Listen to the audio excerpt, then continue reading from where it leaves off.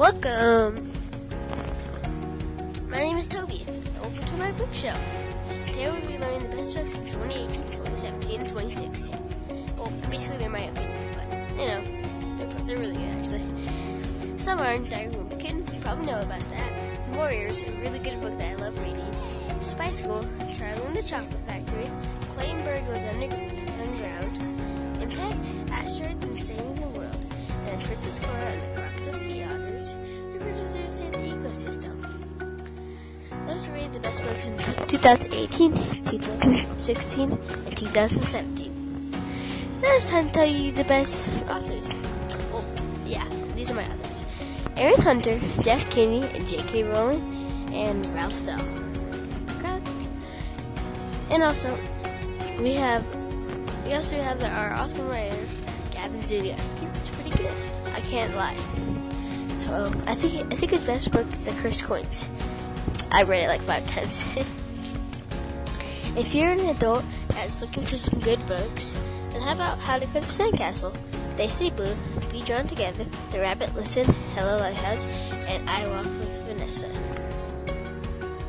Now, as the episode comes to an end, let's talk about the last thing. What books I read? Harry Potter, that's what I read. Oh yeah, and I also read Ready Player One.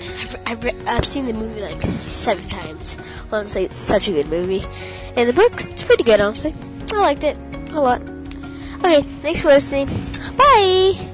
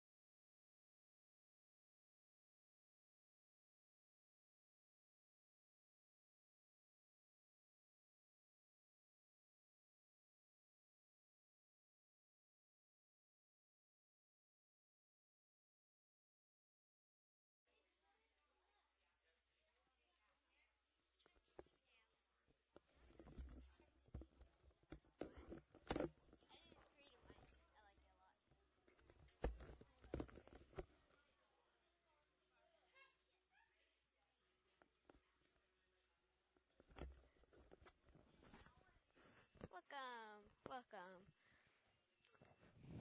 The crowd cheers. Welcome to Toby's Best Reading Show. Today we'll be learning the best books in 2018, 2017, and 2016.